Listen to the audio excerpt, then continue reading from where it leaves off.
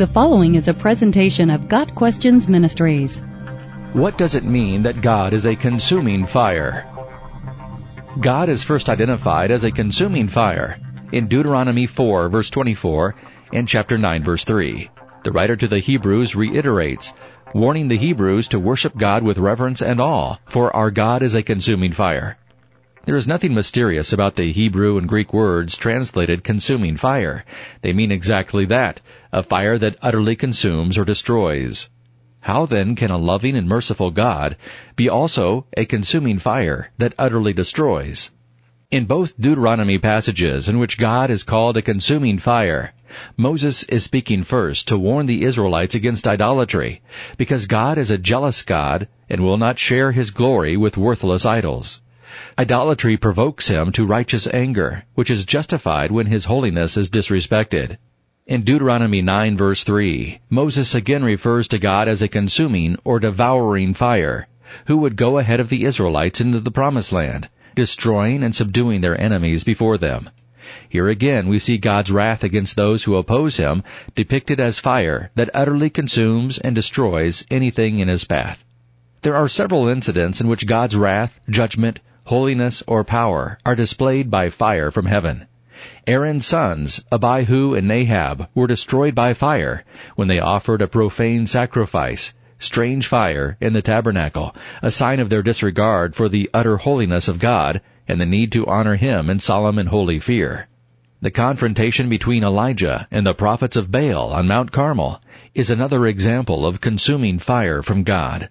The prophets of Baal called upon their God all day long to rain fire from heaven to no avail.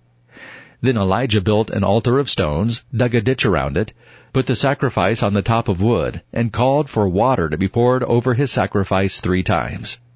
Elijah called upon God, and God sent fire down from heaven, completely consuming the sacrifice, the wood, and the stones, and licked up the water in the ditch.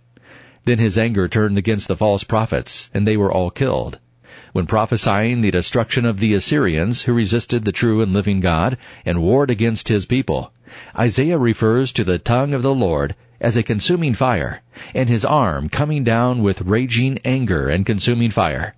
Isaiah 30, verses 27 through 30. God's holiness is the reason for His being a consuming fire, and it burns up anything unholy.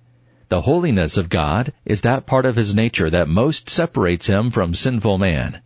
The godless, Isaiah writes, tremble before Him. Who of us can dwell with the consuming fire? Who of us can dwell with everlasting burning?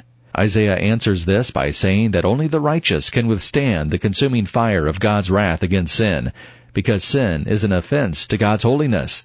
But Isaiah also assures us that no amount of our own righteousness is sufficient, Isaiah 64, verse 6.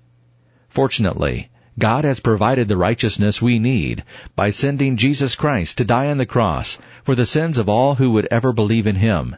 In that one act, Christ mitigates God's wrath, exchanging His perfect righteousness for our sin. God made Him who had no sin to be sin for us, so that in Him we might become the righteousness of God. 2 Corinthians 5, verse 21.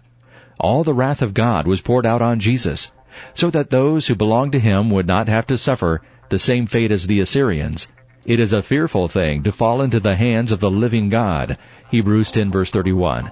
But we need not fear the consuming fire of God's wrath if we are covered by the purifying blood of Christ. God Questions Ministries seeks to glorify the Lord Jesus Christ by providing biblical answers to today's questions. Online at GotQuestions.org.